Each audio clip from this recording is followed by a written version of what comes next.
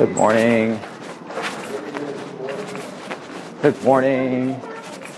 Good morning. Good morning. Good morning. Good morning. Good morning. What? How are you doing this morning? Take care, son.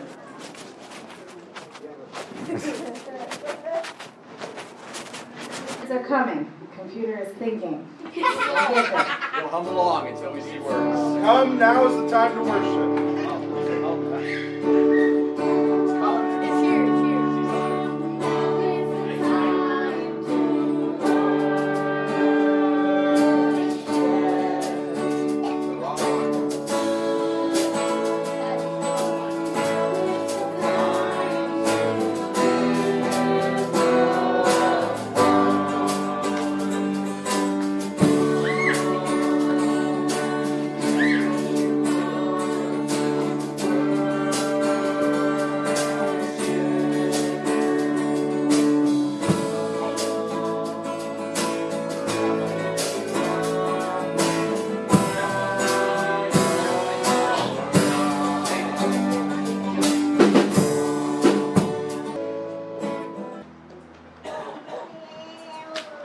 All right, we're going to get a little interactive this morning. So if you are a child in the room and would like to come forward and get an instrument.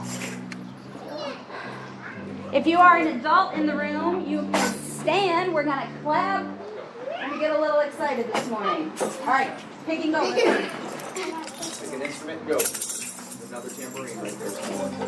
Carson, this? Yes? No? All right, go. Enough. Zoe needs something. All right, bring her up here. All right, have a seat. Sit. All right, I'm ready. Let's go. All right, ready?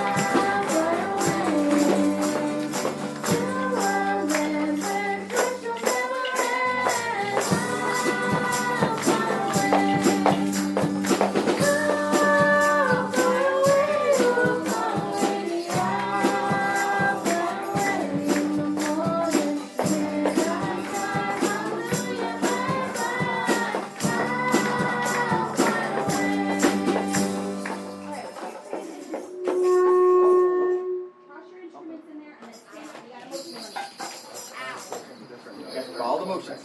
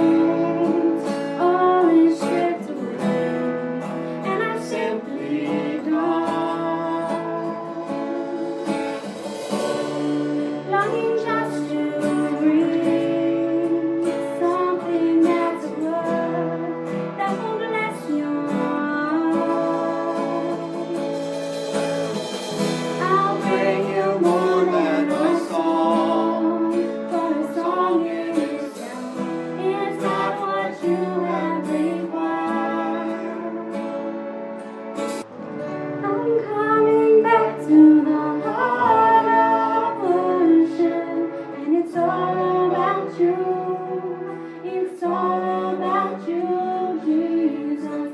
I'm sorry, Lord, for the thing I've made it. When it's all about you, it's all about you, Jesus. I'm coming back to the heart of worship, and it's all about you. It's all about you, Jesus. I'm sorry, Lord, for the thing I made it. When it's all about you, it's all about you, Jesus. I'll make you more than a song, but a song is here's not what you have required. You search much deeper within to the way things are been. You're looking into my heart.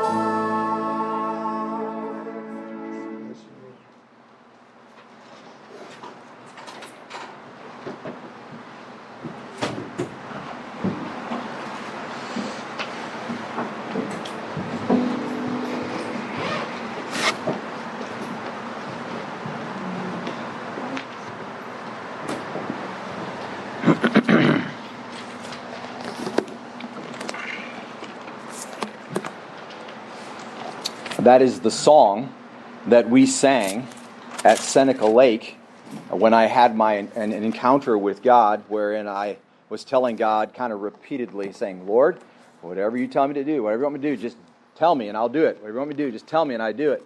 And after I said that, I don't know, several times, he said back to me audibly in my head, I think, but it was audibly, he said, you say that, but you don't do it. And I was like, no, that's not true. I do everything you tell me to do, I do. And he began to give me images flashing in my head of times, and I stopped counting at 13, and I don't know, there may have been 20 or 30, little things mostly, but, with God, when God tells you to do something, it's not really little. And I hadn't been doing them. I hadn't been doing what God told me to do.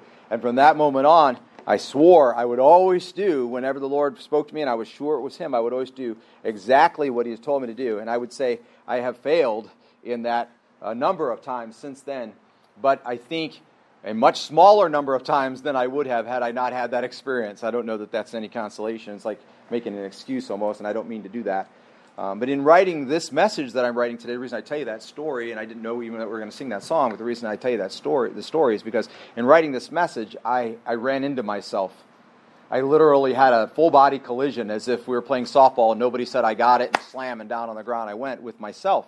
Because it is so easy sometimes for me to see the Scripture in such black and white. It says this is what it means, and that's that.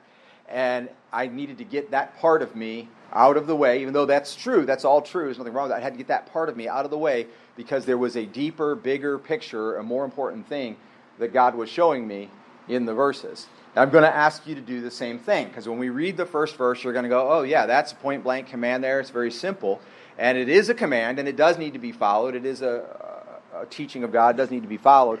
But I want you to see that it, tied with the other verses that it is with today as we read them, are saying something that is far more worthy of being followed, maybe, far-reaching than what if you just do that. Okay, if you just take them one at a time and go, oh, well, that's something I need to do, you're really missing out. Okay, so go with me then as we go on this journey to kind of lace these things together and see what that deeper teaching is, that it all makes sense. Okay, try to do that with me today. I really had to get out of my own way, so I feel sorry for you that you're getting it abruptly, but I think we can do it, and I'll try to help you. Okay, so we've been working through the book of Deuteronomy. Maybe you'll give me a little hoot, holler, amen, as we go to Deuteronomy chapter 22. This is God's word from here on out. You know what? It really don't matter too much if I get it exactly right, because it's going to be God's word, and you're going to listen to what He is saying. That is the goal.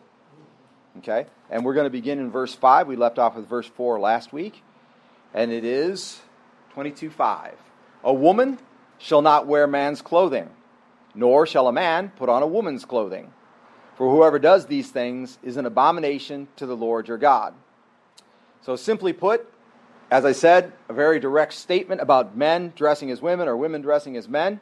And basically, it ends the verse, he says, Whoever does these things is an abomination to the Lord your God. I want you to notice that phrase, the Lord your God, there.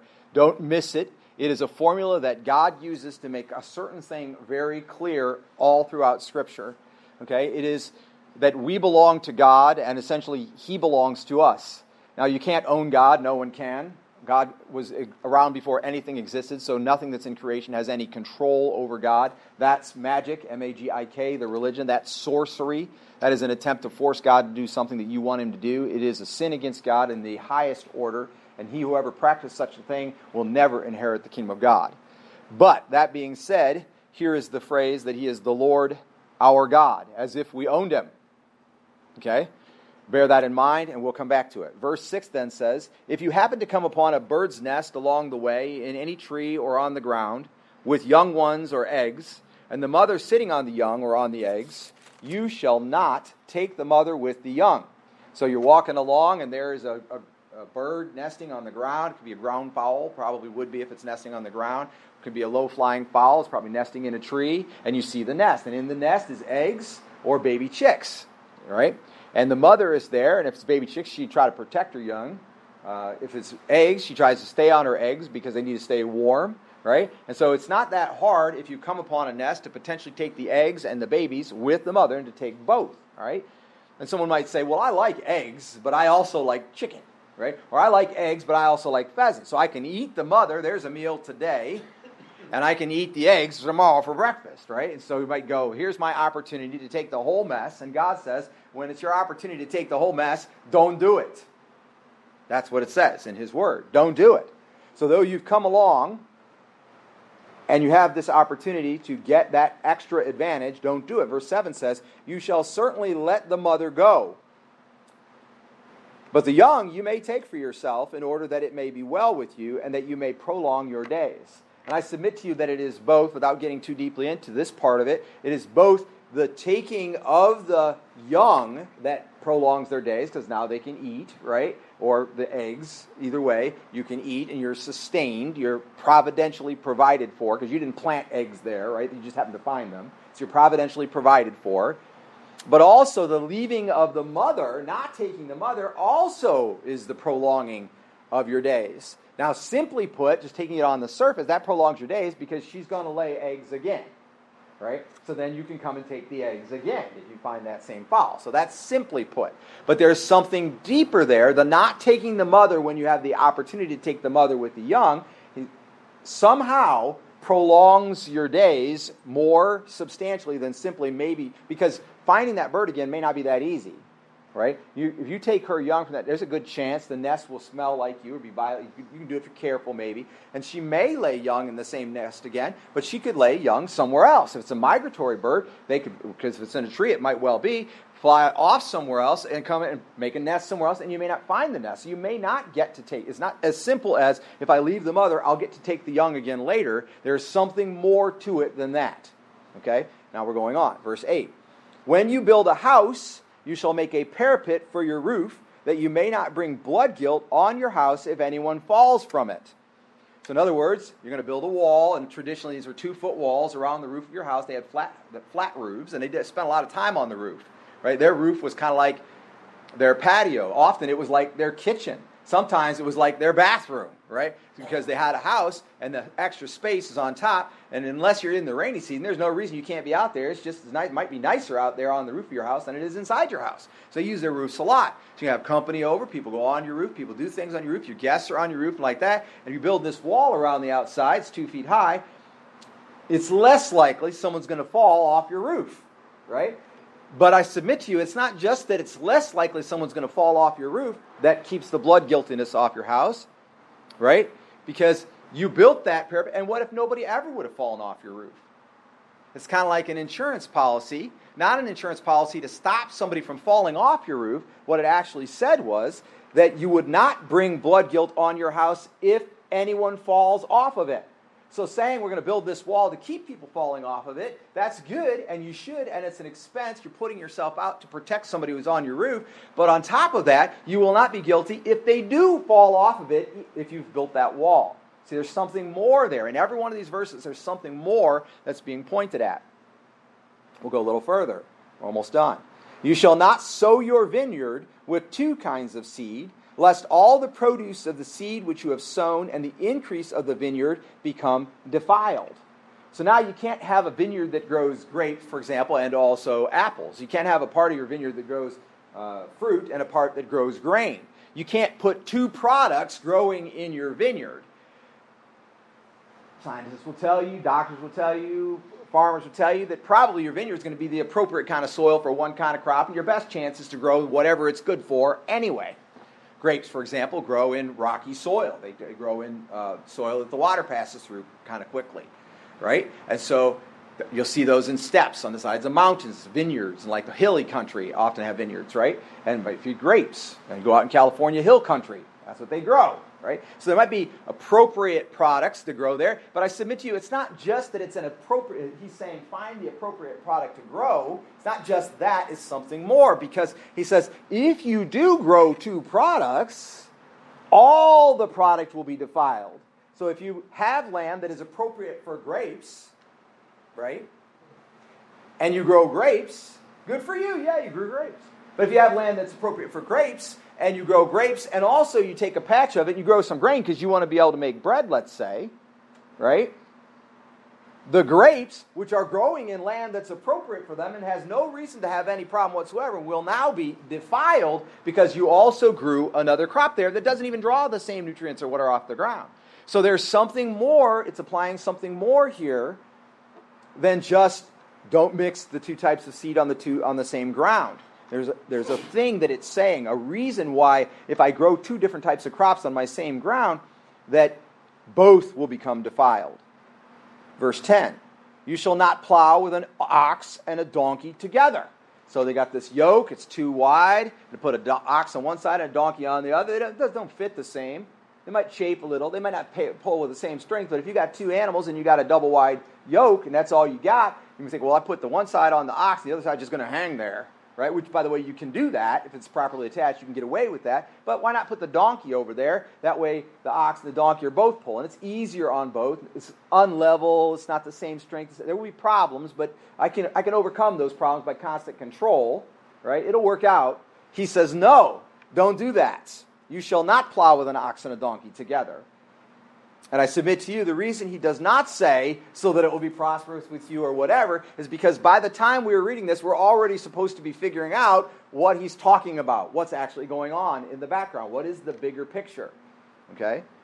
Verse 11 says, you shall not wear a material mixed of wool and linen together. So I've often said that that's a kind of a cultural thing. I've heard this quoted many times, and we live in a day where materials are often mixed. Like you might be right now be wearing a shirt that's 50% cotton and 50% polyester, for example. It's real common. They cause the material to last longer, stay clean, not wear out as easily, whatever. All these, be lighter maybe, so you don't sweat as much, that kind of thing.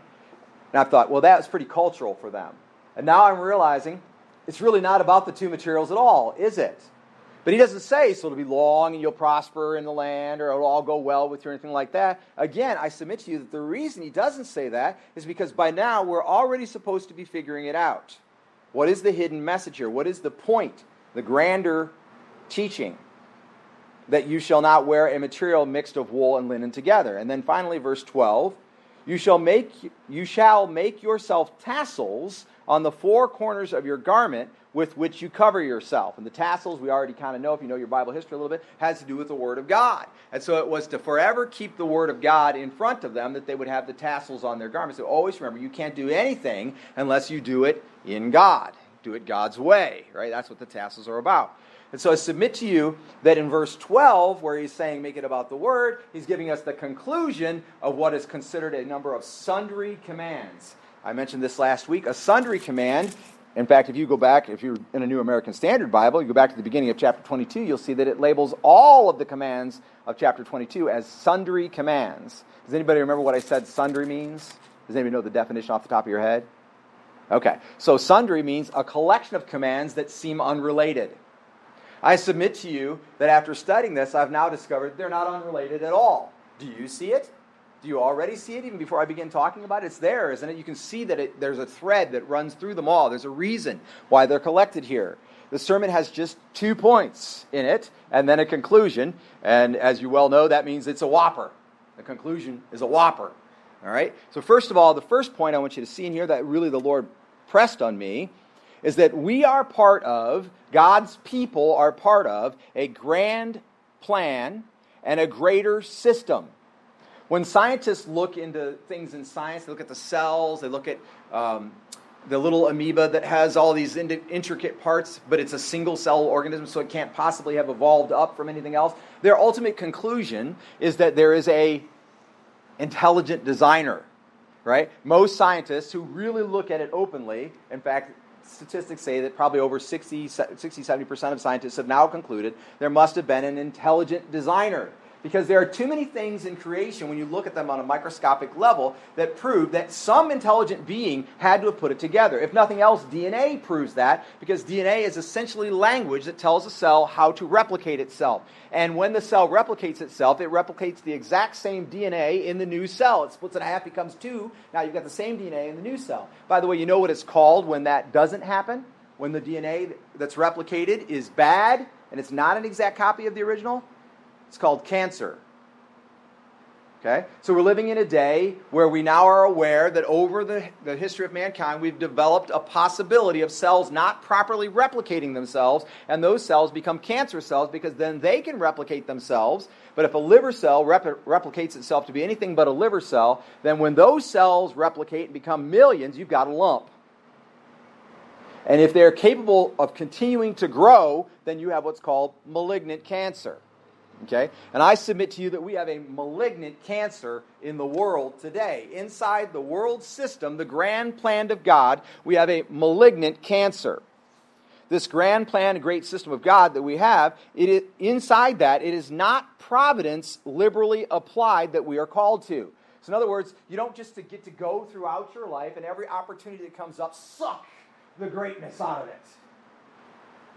Pull into yourself every bit of wealth you can get. Pull into yourself every bit of profit from every circumstance, right? So I like flea markets and garage sales, and I'm teaching Ariana as she's growing up, as I've done with most of my kids, to go to flea markets and garage sales. And I told her yesterday as we were walking around the garage sales at the Old West End Festival, and I said, the two rules still apply. Jason, have I ever told you what the two rules of flea markets and garage sales are?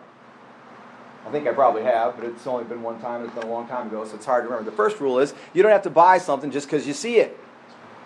Okay? And it's the same here. It's not providence liberally applied. You don't go along and just because you can collect something, just because you can buy something, doesn't mean you have to. You don't have to have the best thing, the newest thing. Right? Just because your cell phone company says you can upgrade your cell phone doesn't mean you have to upgrade your cell phone. Just because you see it doesn't mean you have to buy it. And you first ought to determine whether it's appropriate to do so. Okay? So it's not just providence liberally applied like we're going around taking whatever we see that we can take. Just because you find a nest with eggs and a bird doesn't mean you take the eggs and the bird. Right? You have to ask yourself, is it appropriate that I add this thing to myself, that I take it? It's not just providence liberally applied. The second rule of flea markets and garage sales is, you don't have to, whatever price is marked on it, that doesn't mean that's the price you have to pay. Somebody says they want $3, you can offer them $2. And if they don't take it, you can come up to $3 and buy it for what they asked for, or you can decline and walk away. Right?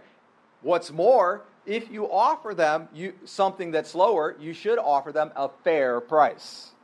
As a Christian, the world doesn't necessarily do it that way, but something is being sold for $20, and you go, well, it's really, to me, it's worth about $15. You can offer $15. If they decline, you can then decide, well, is it really worth $20, not to have to go somewhere else and buy it or whatever, or is it still only worth the $15? But if you know it's worth $15 to you and you offer $10, that's it. That's disrespectful. That's providence liberally applied. Here I am. You got this. You're stuck with it. I'm going to capitalize on your need to get rid of it. I'm going to try to pay you way less than it's worth. That is not how Christians should behave.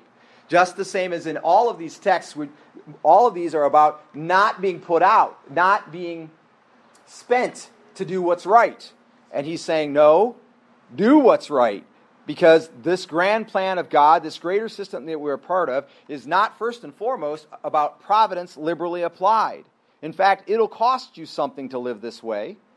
Also, it's not about liberality that was bought at a dear price now being free, right? We live in a nation that we call free, but let's be truly honest. Are you free to do anything you want in the United States of America? No, because you're part of a society. So if you go murder people, you're going to pay a dear price. And by the way, the first thing that Americans take away from you if you commit a crime is what? Your freedom. That's the first thing they take. Because clearly you were not able to handle it. When Alicia was in 3rd grade and we were up in Michigan, she would get out of bed every morning. She had laid her clothes out the night before. She would dress herself. This is going to crack you up in a minute, Alicia. She would dress herself. She would make sure her lunch was packed, make sure her homework was done. She would do all of that and make the bus on time. Every day. 180-day school year, I didn't have to get out of bed before 8:30 if I didn't want to. This is what happened. I got out of bed a lot of days just so I could either A, see that phenomenon, or B, spend a little time with her before she went to the bus. I didn't have to get out of bed to make sure her lunch was packed, to make sure her homework was done, to make sure her clothes were on. I didn't have to do any of that. So I got the opportunity then, providentially, because of her dependability, I got the opportunity to just get up to just spend time with her. See where this is going? This grand plan and great system of God is not just providence liberally applied, and it's not just liberality bought at a dear price. It's not just whatever my eye sees and my heart wants, I take it. That is not what it means to be a follower of God or even to be a human being. And I get it that that's a whole other topic, but right now I'm talking about what it means to be a follower of God. It's not just I see something, I want something, and I take it. My heart wants it. I don't know if I'll be okay if I don't have it. That is not being a member of the kingdom of God. In fact, David, who was called a man after God's own heart, wrote one of the shortest psalms, not the shortest, I don't think, but one of the shortest, in the book of Psalms, and it's Psalm 131. And if you're following along in your Bibles, you can go there with me to Psalm 131. I'm going to read it. It's only 3 verses long, so if you don't flip quickly, I may be done by the time you get there. Psalm 131. And this is what David wrote. He said, "O Lord, my heart is not proud, nor my eyes haughty, nor do I involve myself in great matters." In other words, there's a lot going on, and I'm not trying to be in the middle of it. Right? Or in things that are too difficult for me. Surely I have composed and quieted my soul. Notice, he has composed and quieted his soul. Like a weaned child rests against his mother, my soul is like a weaned child within me. And then he ends on this thought. He said, O Israel, that's the people of God, hope in the Lord for this time forth and forever. I submit to you that if you are walking along the road and you see a bird on its nest and there's eggs therein, and you take the eggs and you take the bird too, you're not trusting in the Lord for your providence. You're not trusting in the Lord for the next meal. You're just taking what's been given to you and also going so far as, at best, to force his hand to do even more to take care of you later. It's not providence liberally applied. I take anything I want, any opportunity I get. It's not liberality bought at a dear price, and I can do whatever I want. It's not whatever my eye sees and my heart wants, I take it or I go after it. Rather, it is a journey learning to be dependent upon the Lord. You are not strong enough to stand if God does not will it. You are not strong enough to lift it if God doesn't will it. You are not strong enough to comprehend it if God does not will it. And the journey, the grand plan of God is that all creation would be delivering this message that we were not created to be independent. We were created to have a relationship of dependency upon God. And these sundry laws, one after another, are reminders that we are meant to be depending on him daily. The second thing that comes out of these texts, these verses that we've been reading then, that I can and it makes me happy, are not legitimate motivators. We went to the Old West End Festival yesterday afternoon, as I mentioned to you, and we were driving around looking for a place to park, and we came along a back street. So I don't know what the cross street is, but it was on the corner of Scottwood, where it might have actually been Scottwood, because it curves there sharply on a 90-degree turn. but I think Scottwood continues on the other side, so I don't know what this street was. We're driving down that street, and they had marked with signs. There was a parking here sign, or you can park here. And then under the parking here sign was a sign that had been added. It was red and white, and it said, no parking here, June, whatever the dates were, 4th through the 6th, or whatever the dates were for the festival, right? And I'm driving along, and there were people, as you can imagine, who had parked there by the red signs. And nobody had a ticket, and nobody had been towed. They were parked there, so clearly they had not been towed away. And we came to the place where there were several open parking spots with a black and white sign that says, you can park here, legal city sign. But under it was another sign in red and white that says, you cannot park here. And we were discussing, Sherry and I and Ariana in the car, talking about whether or not we can park there. And we saw the black and white sign first. Oh, we can park there. Then we saw the red and white sign. No, you can't park there. And I said, well, I mean, we could park there because there's cars parked there. People are parking there. Nobody's getting a ticket. Nobody's getting towed. So we could park there. Plenty of room. And I had previously seen one parking spot that was about 6 inches longer than my van on both sides. And I had tried to convince Sherry that I could put the van in that spot. And she told me, don't try it. And so I didn't. And so now we've got all these parking spots sitting here with a sign that says you can park and a sign that says you can't park. And I said, well, we can park there. And Ariana said to me, sweet as she is, why don't we just park there? And I said to her, I said, Ariana, sometimes when you can do something, that's just not a good enough reason to do it. At another time, a few years ago, we went to the Old West End Festival, same festival, different road. And there was a black and white sign that says, do not park there. And I pulled up and parked right next to it. And I didn't get a ticket. And I didn't get towed. And I would forget which one of the kids, I think it might have been Caleb, was with us. We were going to the Old West, and he said, why are we parking here if it says you can't park there? And I said, because we can, and because we want to. See the difference in 3 years? Me. I said, because we can and because we want to. Listen to me. Because you can and because you want to, clearly, based on these texts, are not a good enough reason for you to proceed. That's going to be a problem. Because your two primary motivators in life are going to be what you can do and what you want to do. That's the road that we walk, right? If you can't do it, if you truly can't do it, you can't do it. If you believe you can't do it, you probably can't do it and you won't do it. If you want to do it, you'll do it. And if you really don't want to do it, you'll try everything you can not to do it. So the road that we walk is composed largely of we can and we want to. The want to could be, it makes me happy, it makes me wealthy, it makes me strong, it saves me time, etc., etc. Paul wrote in the book of 1 Timothy, if you'll go there with me, if you want to anyway, 1 Timothy chapter 6, beginning in verse 17. And he said this, instruct those who are rich in this present world not to be conceited or to fix their hope on the uncertainty of riches, but on God, who richly supplies us with all things to enjoy. So first of all, understand, everybody in this room, you're going to say, I don't really feel it. Okay, everybody in this room is wealthy by the standards of this verse.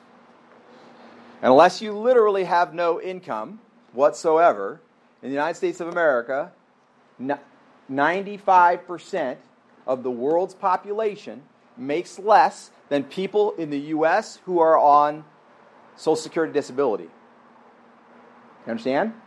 So you really want to feel wealthy, you'd probably have to move to another country, but you're going to give up a lot to do that, including that income, because they don't pay Social Security disability in another nation, right?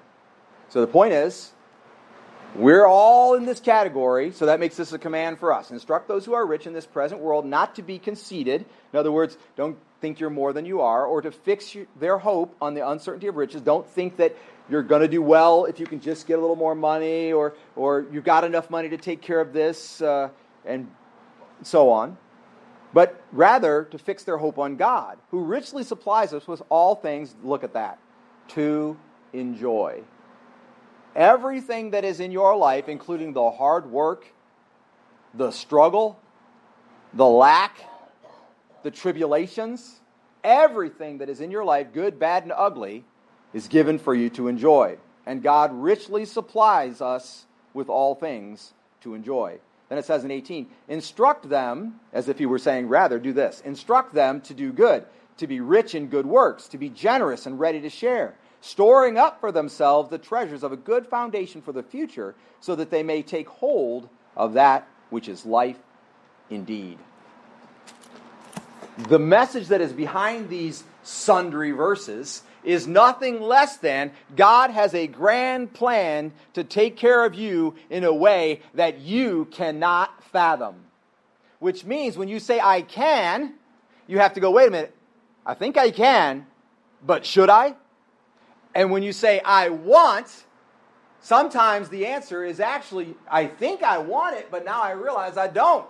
Years ago, 22 years ago now, I stopped drinking soda. I realized I was drinking a lot of soda.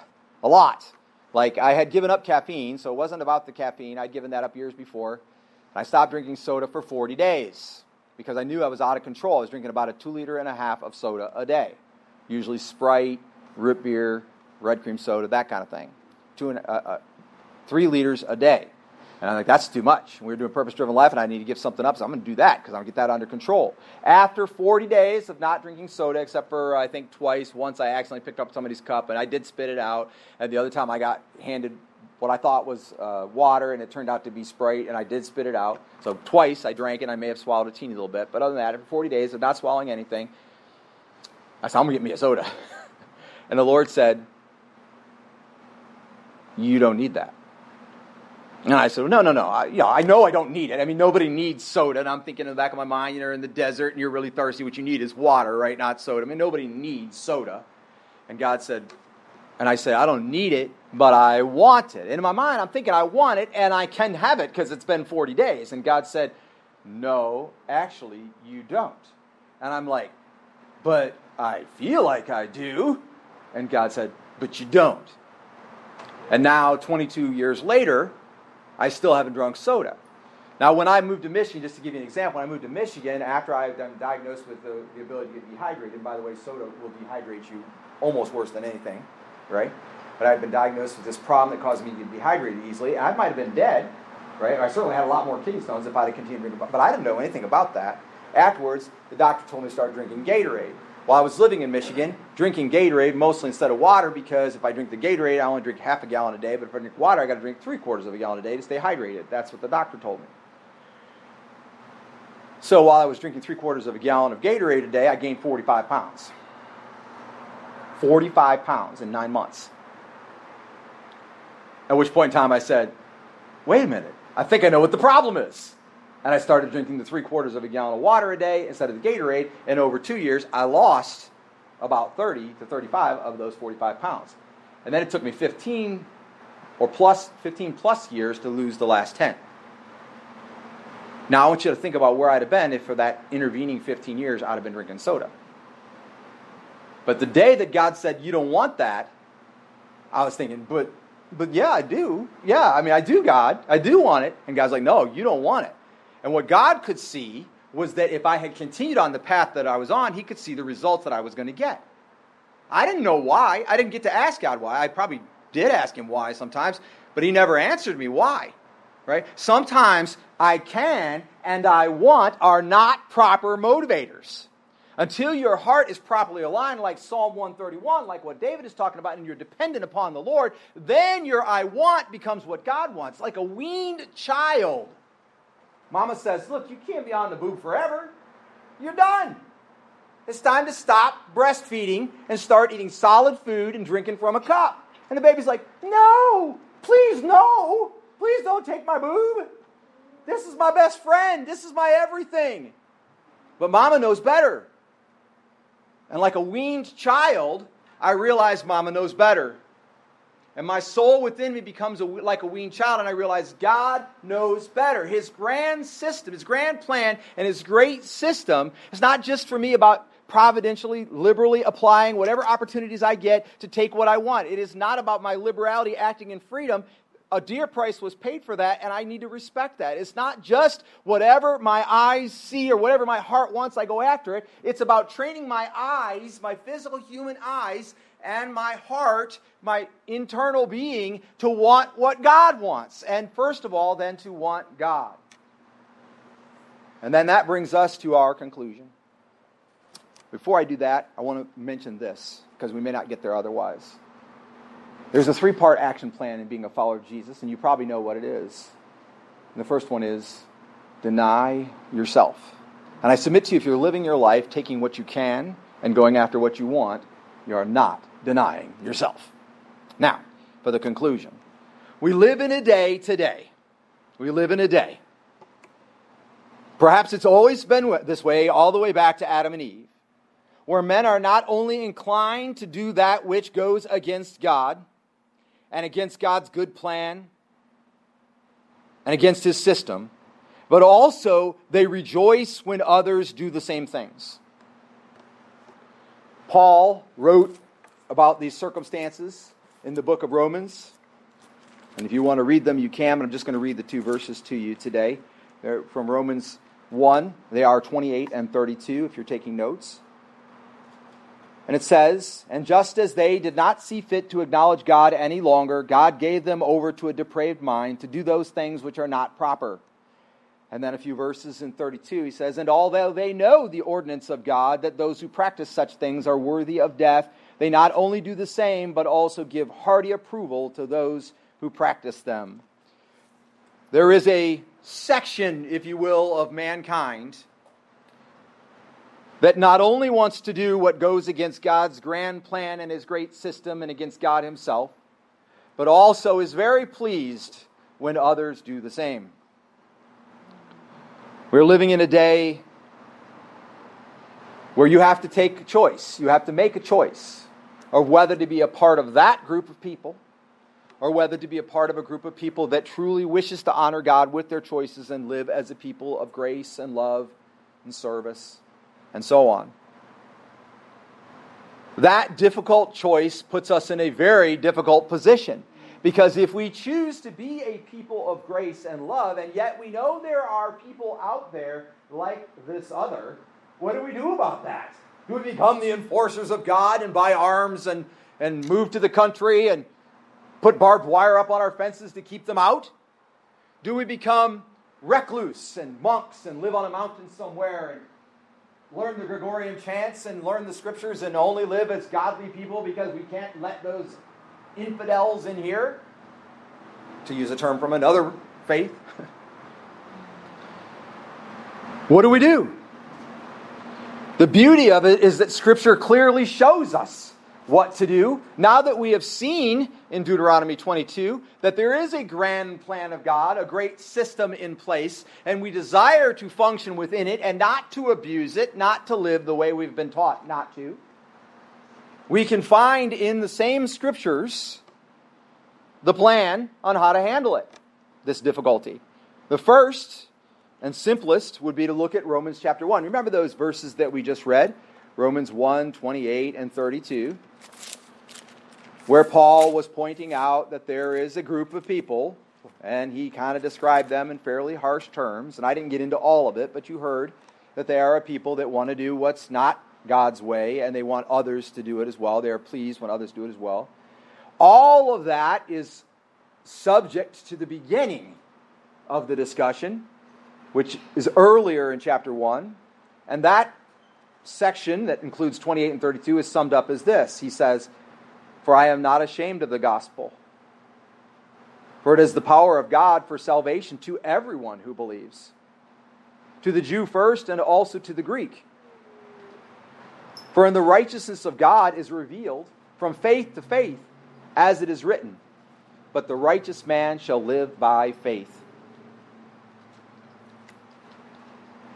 Paul was saying, this is what you do, living in a world divided between these two standards. One that recognizes that God has a great plan and a grand system and wants to submit to it and be saved through Jesus Christ, which is part of that great plan. And another that wants to do the opposite of what God wants, to capitalize and take advantage of providential liberality of every kind and see others do the same. When stuck between those two worlds, this is what you do. Do not be ashamed of the gospel of Jesus Christ. Do not be ashamed, for in it is the power unto salvation for you. But not just for you, for everyone else who is living over there, if you will, if you want to use it geographically, living over there, who would accept Jesus Christ as Lord and Savior, who would truly say, I am not here to capitalize on the system. I am not here to providentially, liberally apply my own freedom. Rather, I am here to recognize that God has a plan and that He has enacted that plan through His Son, Jesus Christ, and they will be transported, transmuted, moved from this section to this section. It's painful because it's not geographical. But the bridge is the truth, and the truth is Jesus.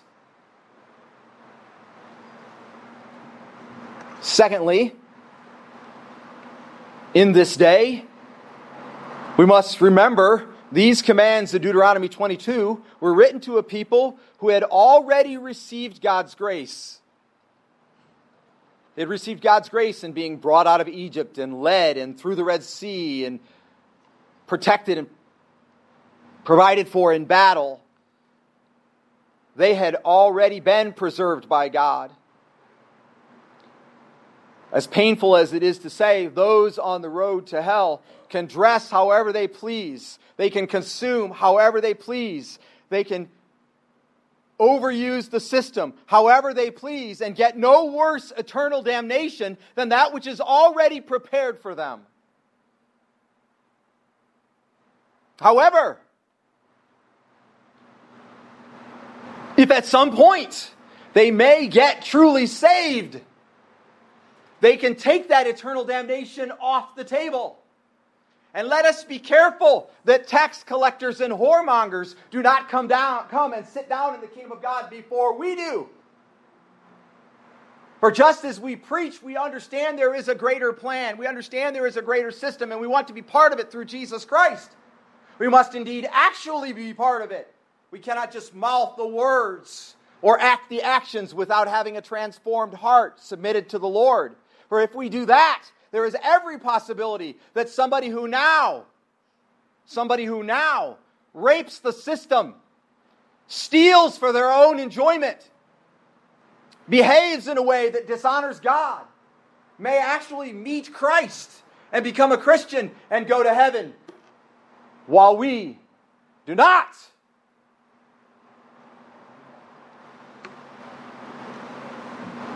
That salvation is in the reminder, that holiness of God, that separation of peoples. It's in the cloths. No two cloths together. For this reason, Paul would say, it's inappropriate to marry unequally yoked. But so is it true that if you partner with an unbeliever, you are unequally yoked. If you participate in raping the system, reaping the benefits of God's gift beyond what is actually allowed, so too you are like a donkey in the yoke. Or perhaps an ox and someone else that loves Jesus is a donkey. And here in this text, we are reminded not to try to lay two kinds of seed in the same field. What soil are you? There is only one seed. It is the Word of God. I know people who will claim to be a Christian and read a self-help book or a fantasy sci-fi book or a history book, but they won't pick up and read their Bible. Your heart is one field made for one seed, and that seed is the Word of God.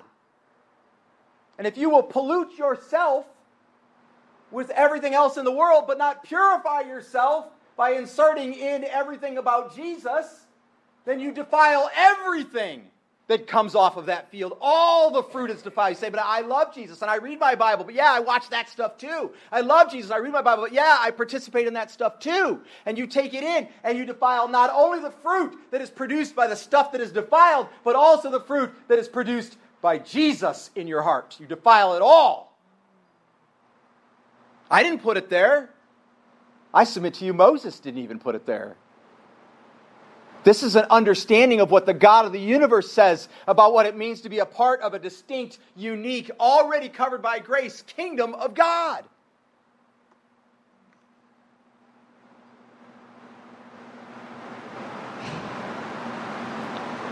And let us not forget the tassels. The tassels on the garments that we will put on the edge of our garments to always remember wherever we go that the most important way to live is by doctrine. It's by the teachings of the Lord. It is so important what God tells us to do that Jesus would eventually say this.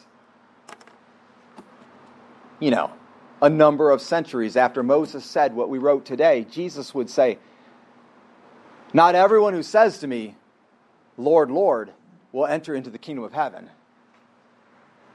but he who follows the commands of my Father." See, God's commands are the guidelines, they are the framework, they are the rails, they are the pillars, they are the supports, the archways upon which God's grand design exists. You must follow the Lord. You must desire Him above all things and follow His commands above all things. And if you find in your heart a competition between something that you have absorbed and God's Word, then get rid of that other something and make it about God's Word.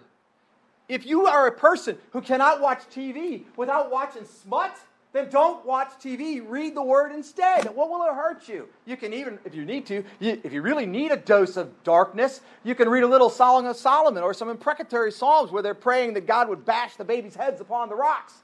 You say, "Oh, I don't need to read that," but you still watch the TV, mature TV, or the rated R crap, or listen to people talking on the radio full of foul language. We are a different people, a unique and holy people. We must put the gospel up where the gospel belongs. And then we also must remember that these commands, they are for us if you are a follower of Jesus.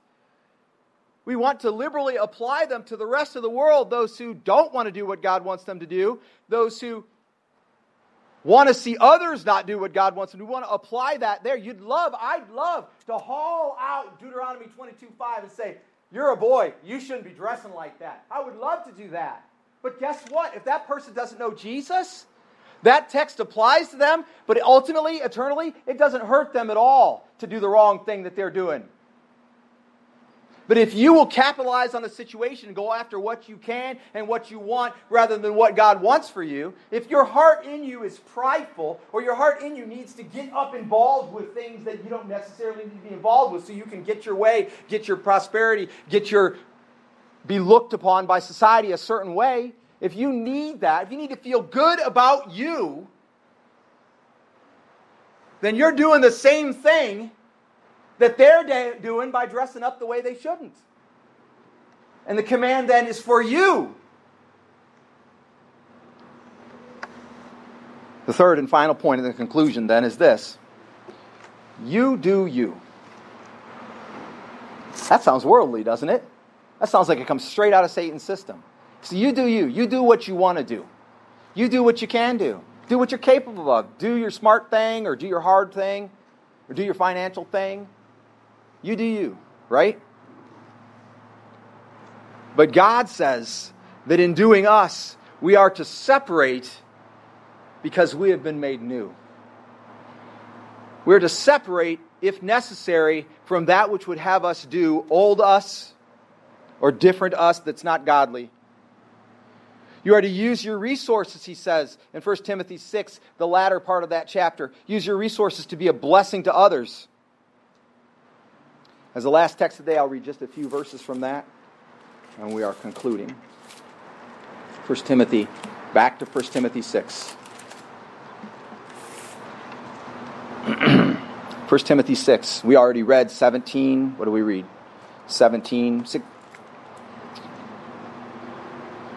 through 21. We're going back to verse 3. I thank God whom I serve. Wrong one. There it goes. Verse 3. If anyone advocates a different doctrine and does not agree with sound words, those of our Lord Jesus Christ, and with the doctrine conforming to godliness, he is conceited and understands nothing. But he has a morbid interest in controversial questions and disputes about words, out of which arise envy, strife, abusive language, evil suspicions, and constant friction between men of depraved mind and deprived of the truth, who suppose that godliness is a means of gain. So we say, I can be godly, I want to be godly because it'll be good for me. Verse 6, but godliness actually is a means of great gain when accompanied by contentment. For we have brought nothing into the world so we can take we can't take anything out of it either. And if we have food and covering, with these we shall be content. But those who want to get rich fall into temptation and a snare and many foolish and harmful desires, which plunge men into ruin and destruction. For the love of money is a root of all sorts of evil, and some, by longing for it, have wandered away from the faith and pierced themselves with many a pang. And I submit to you, you could submit the love of anything that's not godly right there. But flee from these things, you man of God, and pursue righteousness, godliness, faith, love, perseverance, and gentleness. Fight the good fight of faith. Take hold of the eternal life to which you were called, and you made the good confession in the presence of many witnesses. I charge you in the presence of God, who gives life to all things, and of Christ Jesus, who testified the good confession before Pontius Pilate, that you keep the commandment without stain and reproach until the appearing of our Lord Jesus Christ, which he will bring about at the proper time. He who is the blessed and only sovereign, the King of kings and Lord of lords, who alone possesses immortality and dwells in unapproachable light, whom no man has seen or can see, to him be honor and eternal dominion. Amen. You see, it's right there in the Word. You do you, but if you want to do what's good for you, you better do Jesus first. There is no greater place of suffering than someone who would think their eternal destination is secure, while in actuality, they are headed for hell. Every day spent thinking they're saved, thinking this is the best that we'll ever get. This lonely, aching heart of mine, this desperate desire for something more, trying to feel okay, never quite complete, thinking they're saved but never quite there. There is no greater pain, no greater suffering, no greater sorrow than someone who would think that their eternal destination is secure when it's actually not. So what do? Well, when it's your evil, repent. Knock it off. Turn to the Lord and do what's right. When it's evil put under your control, so it's your kids or your money or your whatever, and you're the one who can do something about it, when it's evil put under your control, repent. Turn to the Lord. End that evil. When it's not your evil, when it's someone else doing themselves, doing what they want to do, and it's not your kid, it's not your house, it's not in your church building, it's not in your ministry, when it's someone else's evil, trust in the Lord and deliver the gospel. The true status quo. Status quo means the way things are. The true status quo, God's plan and system, the gospel, according to the way God presents it, you deliver the gospel, you fertilize it with the blood of the church, and His plan comes to fruition as everybody who will comes and receives the Lord and is truly saved. Once they come and receive the Lord, the tassels go on their garment, they become about the Word of God. They begin to realize they are now part of a bigger system, a bigger plan. They realize they cannot blend themselves together anymore with the world's unholiness. They realize there will always be a group of people who want to stand up against God. They want to do what they're trying to revise the system to allow things to be okay that God says are not. There's always going to be that group of people. But they realize they are no longer a part of it. And then, in Jesus' strength, in Jesus' capabilities, they set aside the I can and the it makes me happy. And they become like a weaned babe on the lap of the Lord. God wants you to do what God wants you to do. God wants you to want to do what God wants you to do. And I understand that sometimes and in certain areas, it starts with a sip of milk. And you go, I'm beginning to get a feeling like something has to change. But if you've become a follower of the Lord Jesus Christ, that is to say, He is your Lord and you do what He says. He is your Savior and He paid the price for your sins. then you're no longer a part of the group that goes around sucking the good out of life, liberally applying God's providence and taking whatever they can. You become the guy that goes back to the cash register to pay for the thing that you forgot to pay for, that drives back to the restaurant to deliver the change that was accidentally given too much, that doesn't park where the no parking sign says don't park,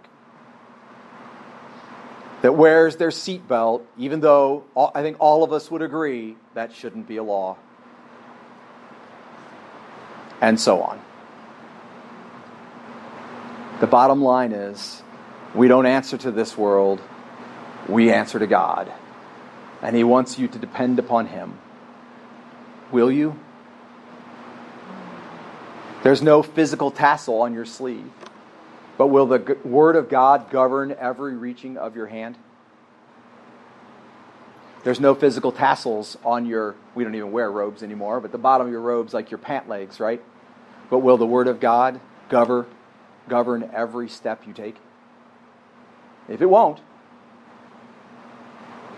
then when you stand before Jesus, as God says, you will answer for it. I'm asking you today to realize that these sundry commands, these various things that we know we are supposed to do, they're not at all disconnected. They're a wide open bay window for you to see, for me to see, for us to see the grand plan of God and how it goes beyond what we know, and how sometimes we just have to say, well, there's no one on the planet that would say, I can't take this, or I can't do this, or I shouldn't. But then something in me says, no. So I won't. And when you learn to do that, you will be walking by faith, not by sight. And this is what we're called to. I'm going to ask the praise team to come forward at this time and lead us in our closing hymn.